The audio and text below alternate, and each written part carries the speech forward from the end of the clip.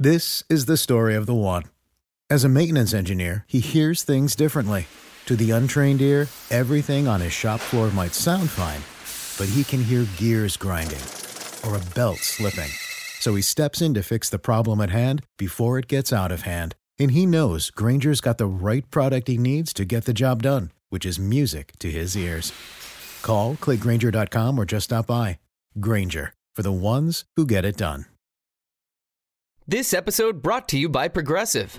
Most of you aren't just listening right now. You're driving, cleaning, and even exercising. But what if you could be saving money by switching to Progressive? Drivers who save by switching save nearly $750 on average. And auto customers qualify for an average of 7 discounts. Multitask right now. Quote today at Progressive.com. Progressive Casualty Insurance Company and Affiliates. National average 12-month savings of $744 by new customers surveyed who saved with Progressive between June 2022 and May 2023. Potential savings will vary. Discounts not available in all states and situations.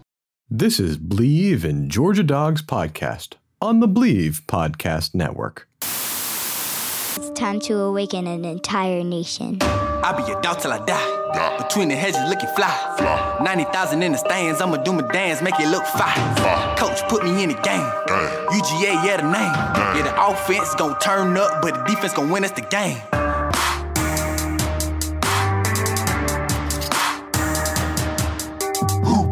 Here's your host, Corey Burton. Welcome into the first edition of Hunker Down Monday on the Believe in Georgia Dogs podcast on the Believe Podcasting Network, the number one podcasting network for professionals. Question is, and this is on everybody's mind, do you believe?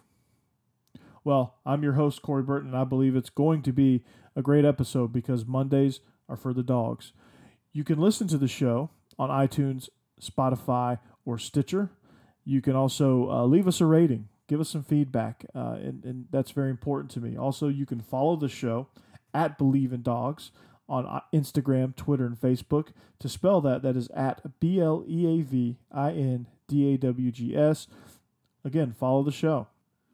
And if you want to advertise on the show, make sure you contact our team at Believe.com. For more details, they can help you out. So just go to BLEAV.com, find the link to advertise with us, and then take it further there. They will help you out and get you a spot on the show.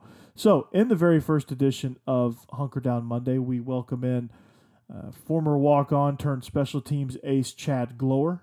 He played for the Dogs in 2006 all the way to 2010 was his senior year.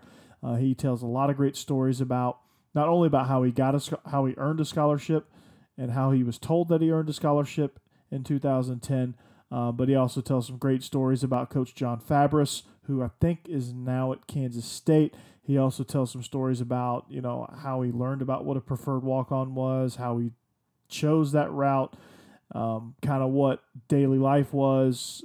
He talked about kind of what practice was like for a walk-on. So he also offers advice for people who want to be walk-ons. He will tell you.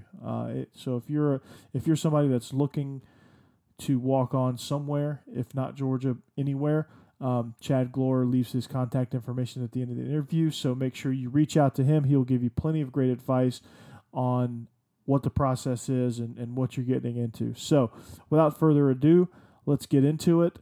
Let's hear from Chad Glower. And as always, go Dogs. Chad, how you doing, man? Doing pretty good, Corey. I really appreciate you having me on here.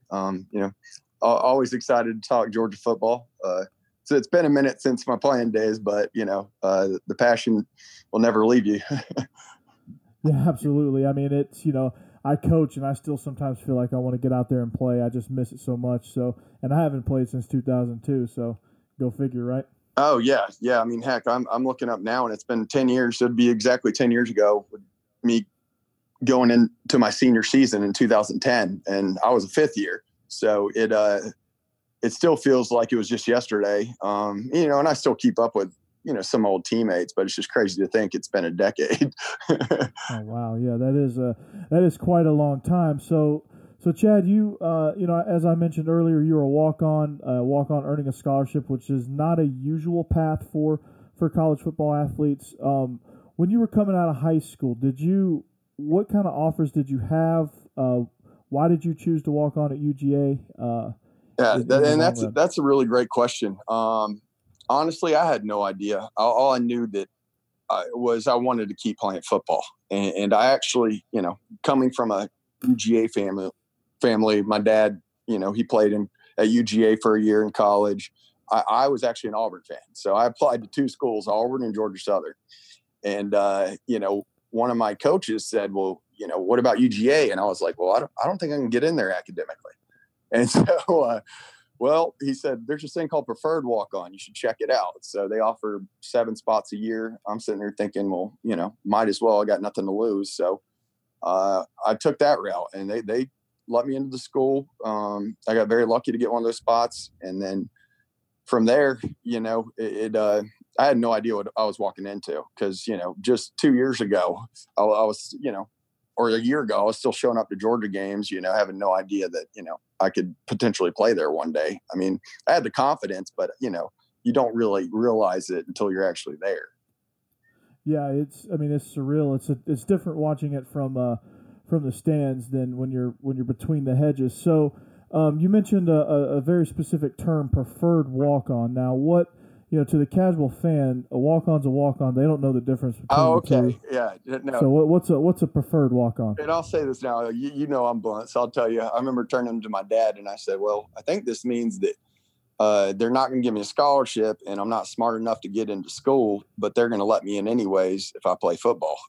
And so, that they walk-ons, you can have an unlimited amount of them, not unlimited because, you have to have a roster within the 125, but preferred walk-ons, they only offer 7 spots each year. And I'm not sure how that works.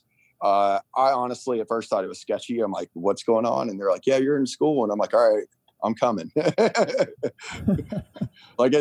literally what happened. I don't really I'd have to go Google preferred walk-on to understand it. Yeah, it's just kind of like, okay, show up this date, and we'll get you started at practice. So take me back to your very first practice. You're a preferred walk-on. It's a summer. You don't know what's going on. It's kind of hit you like a blur. What was that first practice like? Oh yeah, man. I mean, heck, I remember we showed up. We went to a couple meetings, like walk-on meetings, because the other guys who are scholarship players, that they're going to their position meetings, but we had these walk-on meetings. And going into it, I remember there was 25 guys walking on in 2006.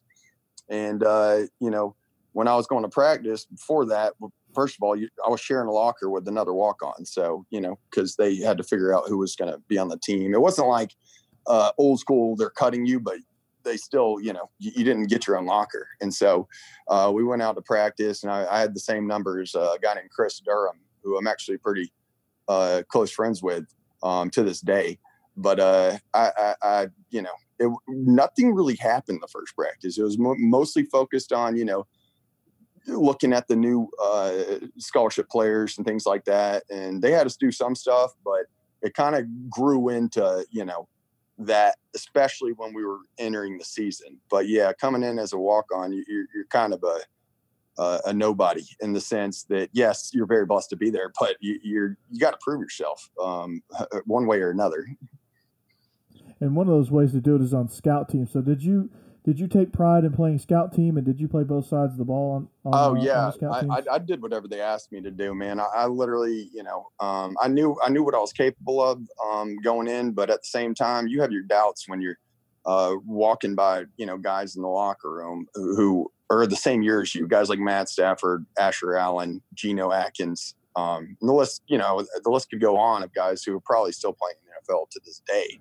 Yeah, like Geno Atkins is considered, I think, the outside of Aaron Donald, the best defensive tackle in the NFL. Oh, absolutely, man. And heck, I lost touch with Geno, but I saw him last year. But yeah, he's a great guy, and I remember going into that. I mean, it's intimidating. It doesn't matter where or how good you think you were, in high school and stuff like that, but it's very intimidating, especially when you're kind of the guy who, wasn't really invited to the party. You just showed up and said, all right, let's go.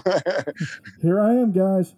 Let's get this thing rolling. So in practice, did you have that welcome to the SEC moment early on? Yeah. I remember I got knocked out by a guy named Des Williams pretty early on. And I was kind of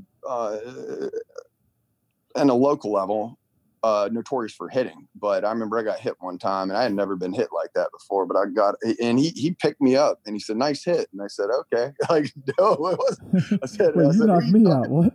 But yeah, no. So I got that, and then it really kind of evolved as time went on. And I was still trying to embrace the college life because I'd never lived, outside of my parents' house at that point. So I'm 18 years old walking into Athens, which is like the most fun city on the planet. So, you didn't know like what was going on. I didn't know, do guys go out at night? Like I didn't know a lot of things. So, and then I'm having to map out my classes and all this stuff. So yeah, it was a welcome to the SEC and welcome to Athens, welcome to college, welcome to all of world, that, if you want to call it.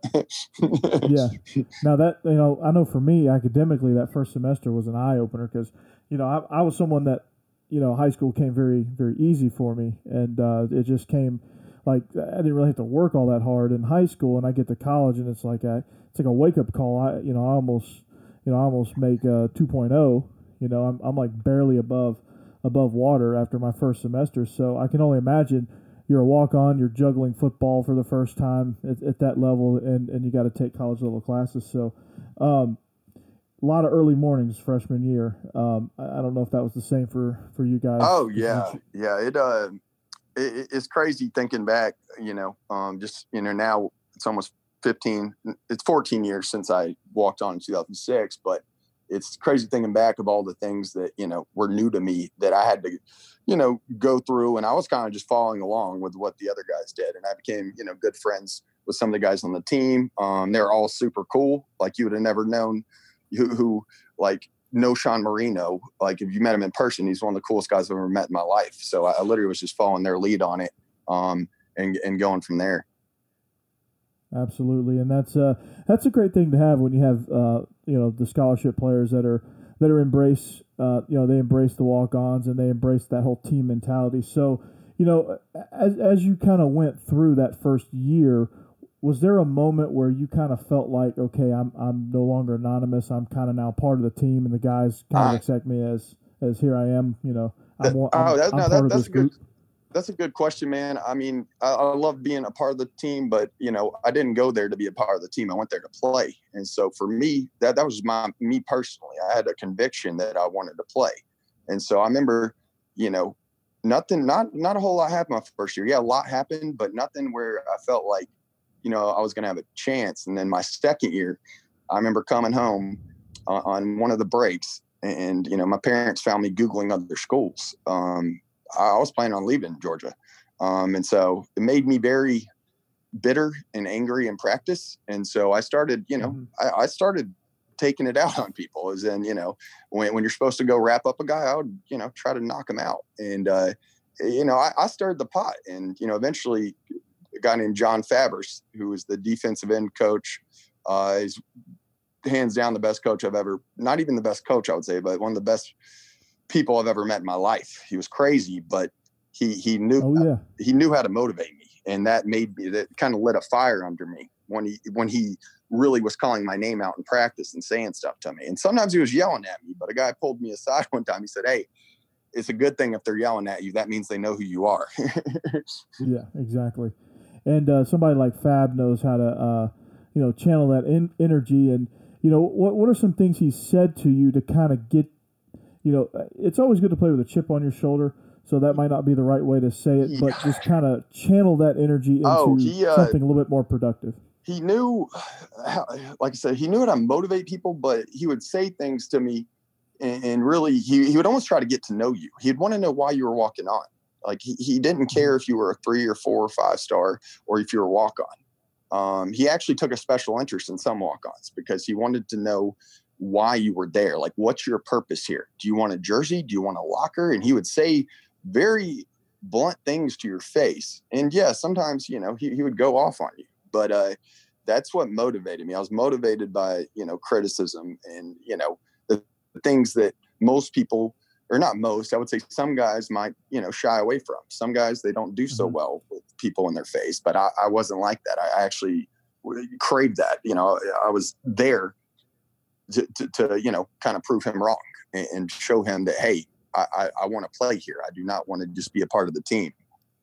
yeah, I belong in this league, and I think it's one of those things where you start to get comfortable and you kind of feel like, okay, I do actually belong. You go from being, a scared little freshman to, okay, I can actually hang with these guys. So that leads, one thing leads to another, and bam, you end up on what was the first moment where you're like, I'm actually going to get to play. How did that all go down? All right, so a guy got hurt going into the Sugar Bowl, and it was 2007, so it would have been New Year's of 2008. A guy got hurt a couple weeks before it, and I remember I went in to go look at the scout team board, and I wasn't on it. So I went up to Fab and I said something to him, and he kind of, I guess I could say he cussed me out. And he said, "Did you look at the depth chart for kickoff? Because you're on it."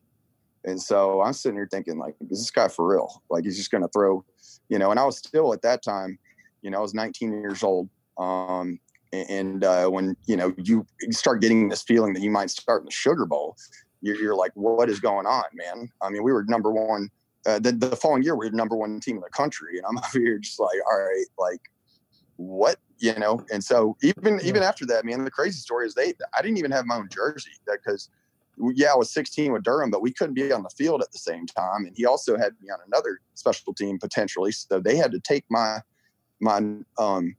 name and put it on the back of number 17. It was another guy who was hurt. His name was Antavius Coates. So I went in there with a new jersey. I still, to this day, I didn't get any credit. It's not their fault, but I didn't get any credit for tackles during the Sugar Bowl. And the first play of the game was that. And, I ended up having 2 or 3 tackles during the game, depending on who you ask. But,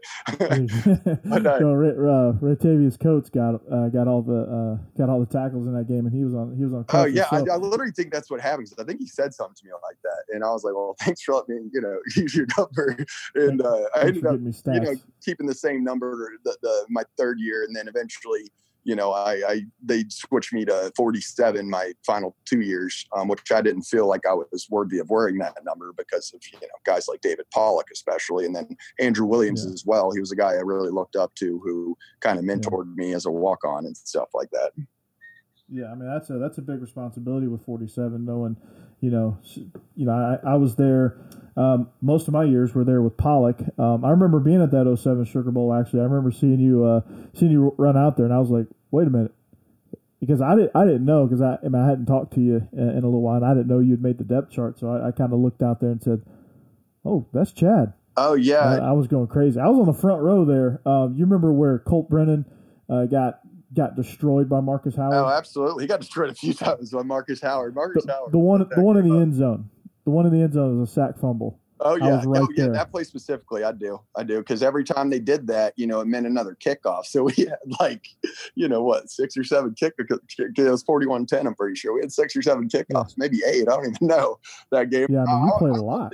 I was like, yes, this is why. Yeah, keep scoring. But yeah, it gives me goosebumps thinking about it. Yeah, it was a long time ago, but it's still that's one of the games that I will never ever forget because of the fact that nobody knew who I was, and still a lot of people didn't. But after the game, somebody came up to me and was like, "Yeah, we went out. Of course, it's New Orleans after the game after we won." Somebody came up to me and said, "Hey, you were on the field," and I was like, "I didn't know anybody knew I was on the field."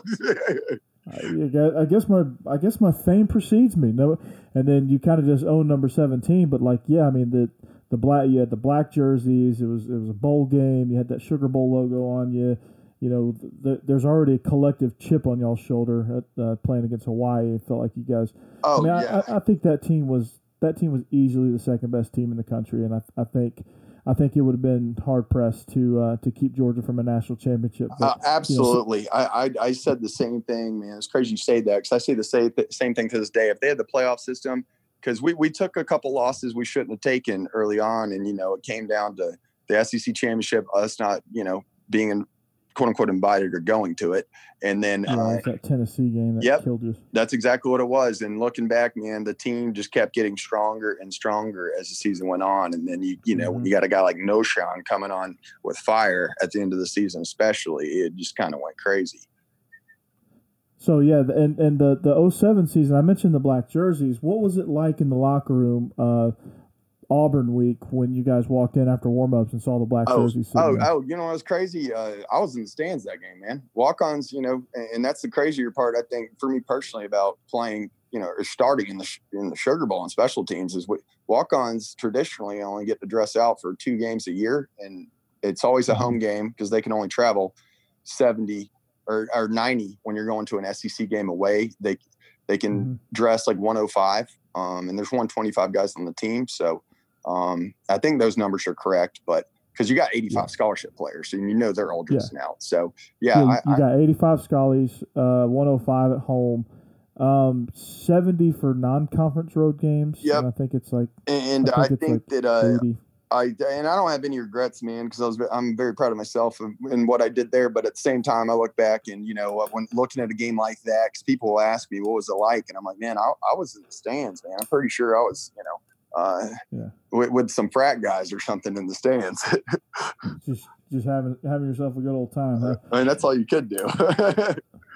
So as you know, after the Sugar Bowl, you're now kind of you're starting to get more and more responsibility. You're ending up on more and more special teams units, and now you're kind of a fixture. What was talk me through? Let's go into story time now, and let's talk about what's your favorite games, your favorite moments. Let's go through some stories.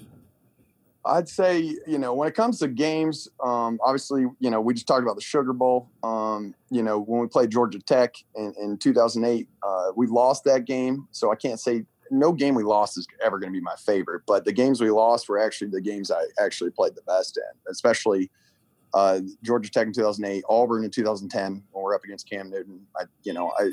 That was the most tackles I ever had in a game, you know, we're up against the number 1 team in the country. And, you know, I think I had 4 tackles on kickoff alone. And not sitting here saying, oh, look at me, but I'm saying I was so fired up for that game because I knew, you know, growing up, I wanted to go to Auburn. I knew I had a lot of friends in the stands. I knew I had a lot of people who doubted me and all this stuff. So every play for me was like, prove everybody wrong. And yeah, it's not a me game, but going in, you know, when you're on a team, you know this, you want to do the best you can. You don't want to let anybody down. And so, you know, it's unfortunately lost those games, man. But those are the 2 of the most memorable games for me personally, just because I felt like, you know, we could do something on special teams. We could maybe, you know, help win this game. Alabama, 2008, the blackout. That was another one where, you know, Fab pulled me and another guy named Zach Renner aside. You know, we ended up blocking a punt, or he blocked it. I got destroyed on the play, but and then Prince Miller, that, like, you know, not too long after, had his 92-yard punt return. I was what you call a dropper, so now it's not as common, but they would send me back and I'd go stand by him and make sure nobody touches them. So yeah, I got kind of crushed on on quite a few plays, but you're kind of the sacrificial lamb on that, right? Oh yeah, and I'll be honest with you, there's probably only I'd say 3 times where I literally got hit, you know, so hard I'd, you know, I would hit the ground so hard it's almost like I popped back up. But at the same time, you know, I was doing my job, man. I can't really think of any times where, you know, I looked up and just felt like, you know, I regretted or had any doubts about it. If it came down to me or them, then, you know, take me first. I don't want you touching my teammate. Exactly. You know, that's kind of mentality you have to have, especially on special teams, because, you know, that's kind of like a different, you know, people talk about offense, defense, but nobody ever mentions special teams. It's a completely different mentality. I coach at Hillwood and here in Nashville, and we tell our guys that, and I tell guys your story. There's another kid that I coached at a different school that had a similar story. As far as, you know, at the high school level, of course, you know, he was somebody that, you know, had a chip on his shoulder, was pissed off that he wasn't playing, and then all of a sudden he'd start showing out on scout team, and then we find a spot for him on special teams. He goes down and just decapitates somebody, and so we put him on another special team, and then he keeps making plays, and then all of a sudden we're in our playoff game, and he's getting the lion's share of carries at running back. So, John Fabris was the king of that, man. He said he'd tell the freshmen, he didn't care if you're a 5-star or what. He'd say, hey, if you want to start here one day, I don't care what star you are, if you're a walk-on, it's going to start with special teams, because that's where you're going to prove that, you know, you can do that, and you know, you're looking at playing. And so that's what it was like for a lot of the guys. And And I treated special teams like it was the, best thing on the planet, because it was for me. I knew my role there. And I think self-awareness played a big role for me as well. And I wasn't I was pretty defiant when it came to learning the defensive playbook, because, in my mind, I'm sitting there thinking, I know what I'm here for. I know, and maybe it was the wrong mentality, but at the same time, when I kind of knew what I could help the team with and what I couldn't, in the sense of, Saturdays and stuff like the Saturdays and methods. Yeah. I mean, at a certain point, you kind of realize where your bread was buttered, and you kind of just put all your, not to use too many cliches in one sentence, but you kind of put all your eggs in that basket. Oh yeah. And I think you absolutely need to do that at some point in your career, whether it's high school or college. It doesn't mean, accept your role and don't try to get better, but it means how can I help the team? What can I do? Because, I saw a lot of guys there's so many scholarship players that go through the NCAA every year who, they're highly recruited and they end up not panning out. Maybe it's because they thought they were better than they really were. So a lot of guys who come in with that, kind of inflated ego, they don't really try as hard because they think that, they're going to be given this playing time. And mine was totally opposite. I'm sitting there the whole time just thinking, oh, well, I don't really belong. I may here. Never dress. Yeah, I don't belong really here. Belong. Let's go.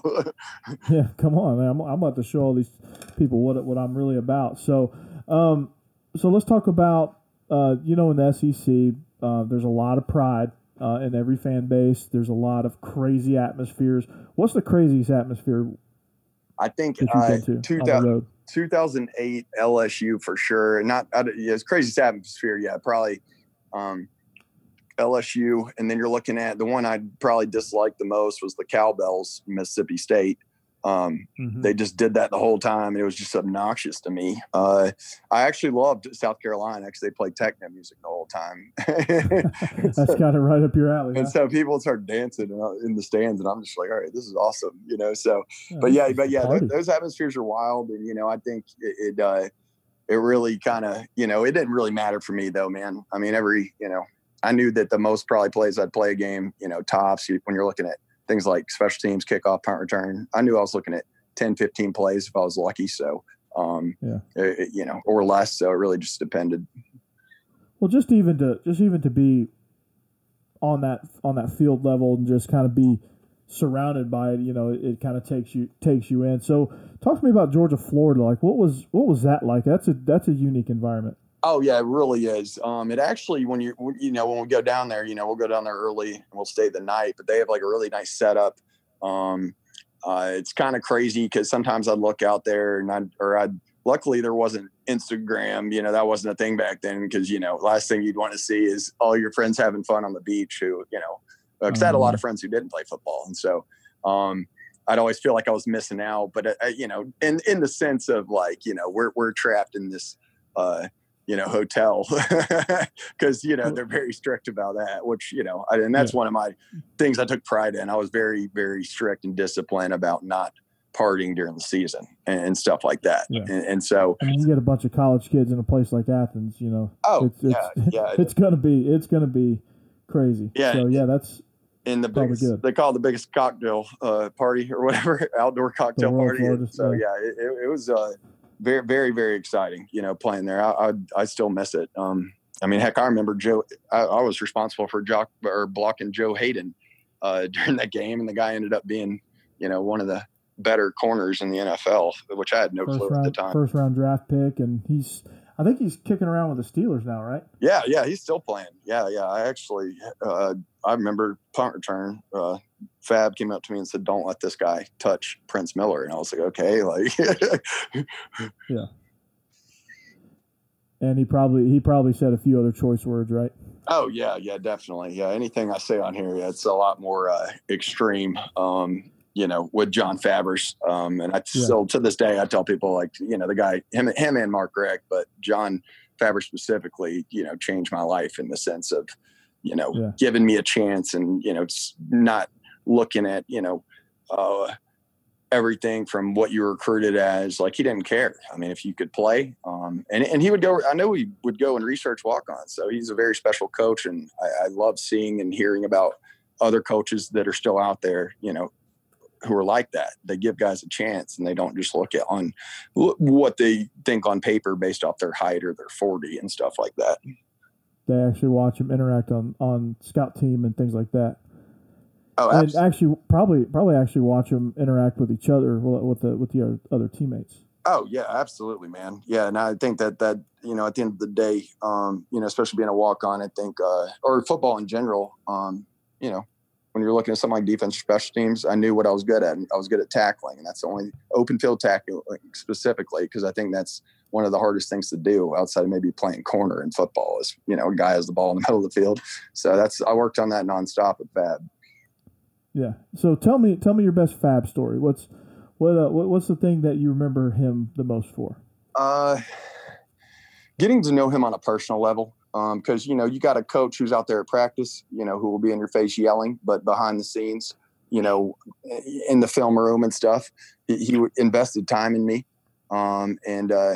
He also wasn't afraid to, call you out in the middle of the room, run up to your face and stuff like that during the team meetings. And I don't think you can talk to many people, anybody who played at UGA, who will not tell you exactly how they felt about Fab. And just about everybody loved him. But in practice, or when you first met him, you didn't like him because he was out to test you. He wanted to see, what you could handle and what you couldn't handle and stuff like that. Right.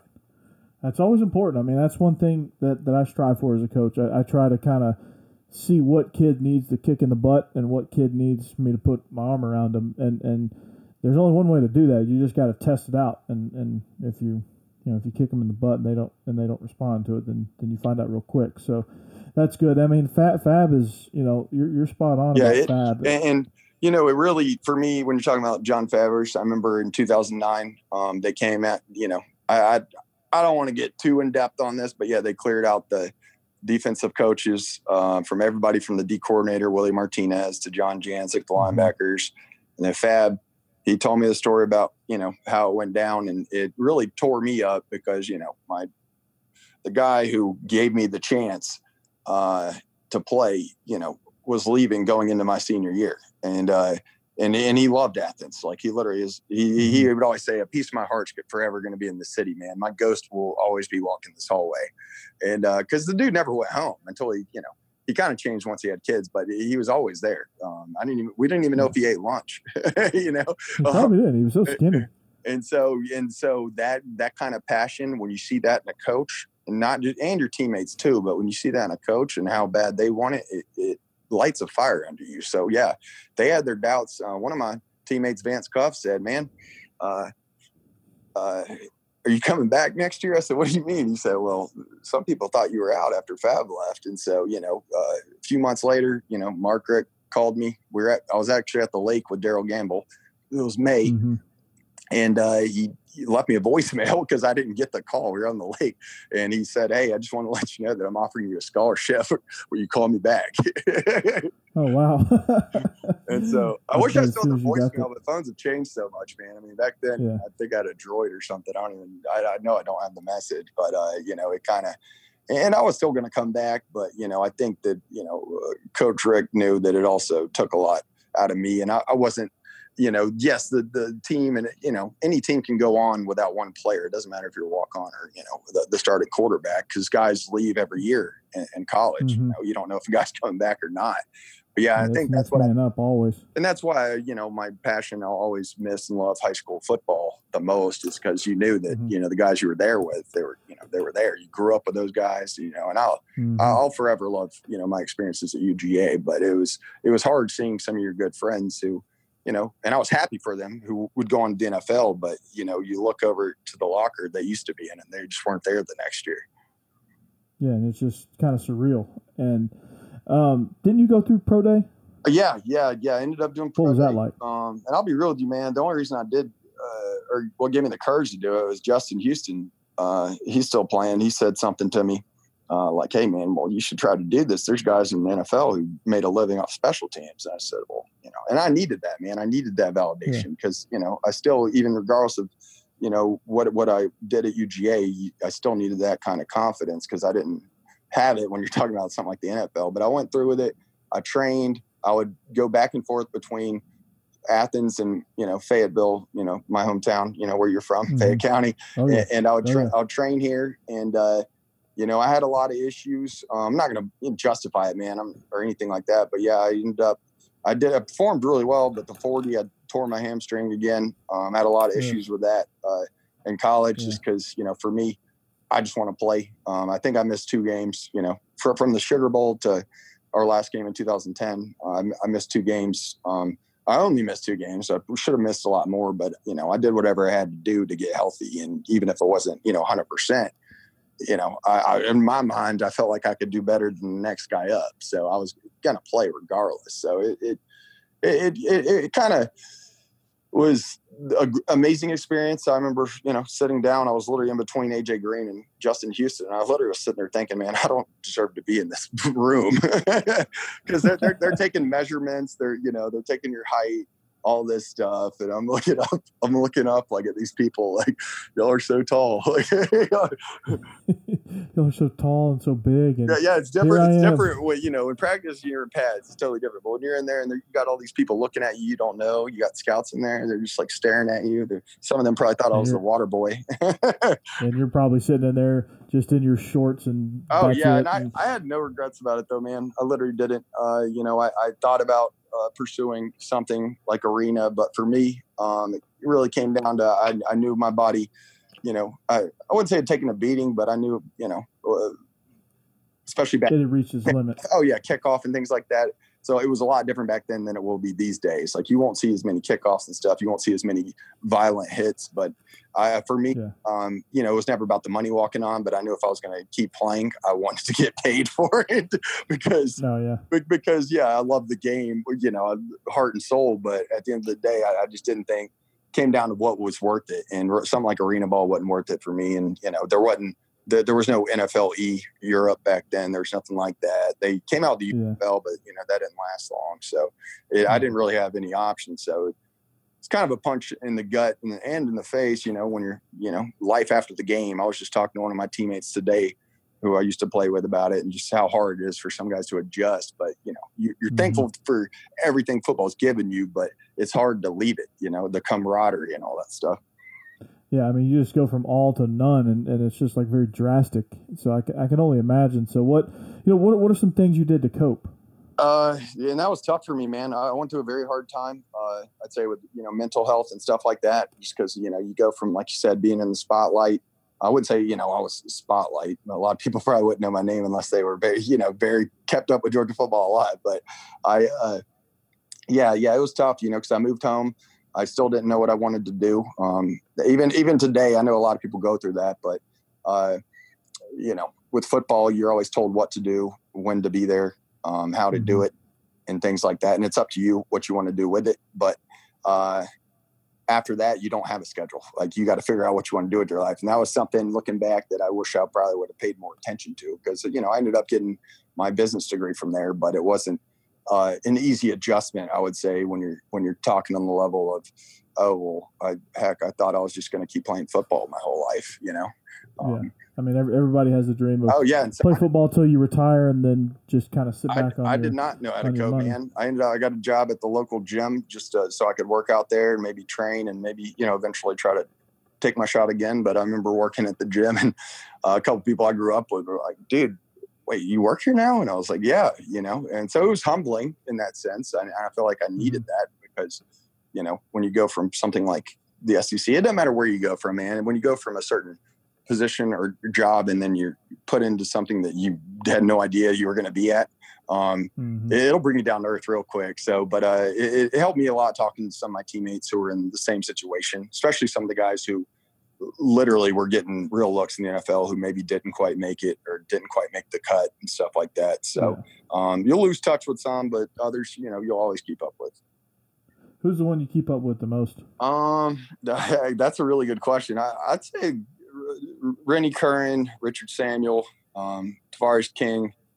I keep up with Chris Durham a good bit, Aaron Murray. And Aaron was a lot younger than me, but I was a lot closer with him because I was, the junior when he was coming in. So we became very close. And then because I knew Stafford, but I didn't get to know him as well because, he was, Stafford.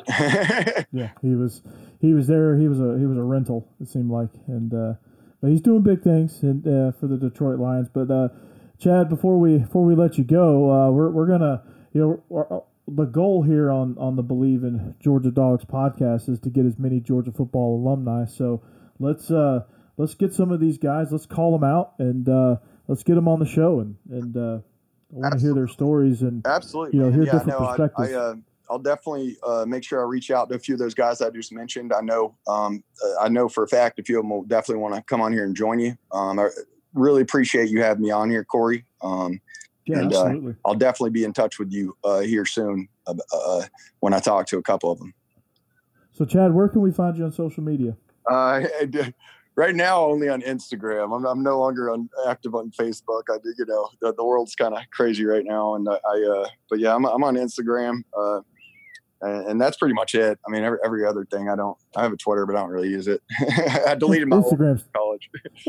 Instagram's kind of the thing now, anyway. So that's probably good. So, well, Chad, thanks a lot, man.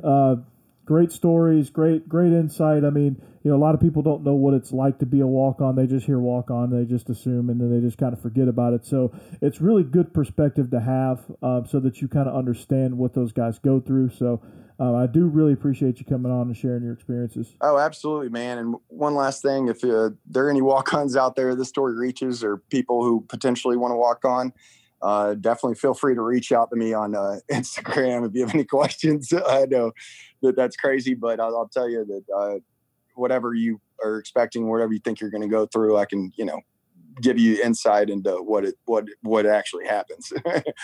But thanks again, Corey, man. I'll be in touch with you for sure. Yeah, no problem. And this is the Believe in Georgia Dogs podcast on the Believe Podcast Network, the #1 podcast network for professionals. You can catch us on all the social media platforms at Believe in Dogs. You can catch me personally at Coach Burton36 on Twitter, at Burton.Corey on Instagram. You can also catch the show, subscribe on iTunes, Google Play, Spotify, Stitcher, Luminary, and TuneIn. So I want to thank you, and this has been the Believe in Georgia Dogs podcast. Believe that. For the ones who know safety isn't a catchphrase, it's a culture. And the ones who help make sure everyone makes it home safe. For the safety-minded who watch everyone's backs, Grainger offers supplies and solutions for every industry, as well as safety assessments and training to keep your facilities safe and your people safer. Call, click Grainger.com, or just stop by. Grainger, for the ones who get it done. When you're listening to a true crime story that has an unbelievable plot twist that makes you stop in your tracks? That's what our podcast, People Are the Worst, brings you with each episode. I'm Rachel. And I'm Rebecca. We're identical twins who love true crime cases that make you say, didn't see that coming, and we hate the people responsible for them. Listen to People Are the Worst now on Apple, Spotify, or wherever you get your podcasts.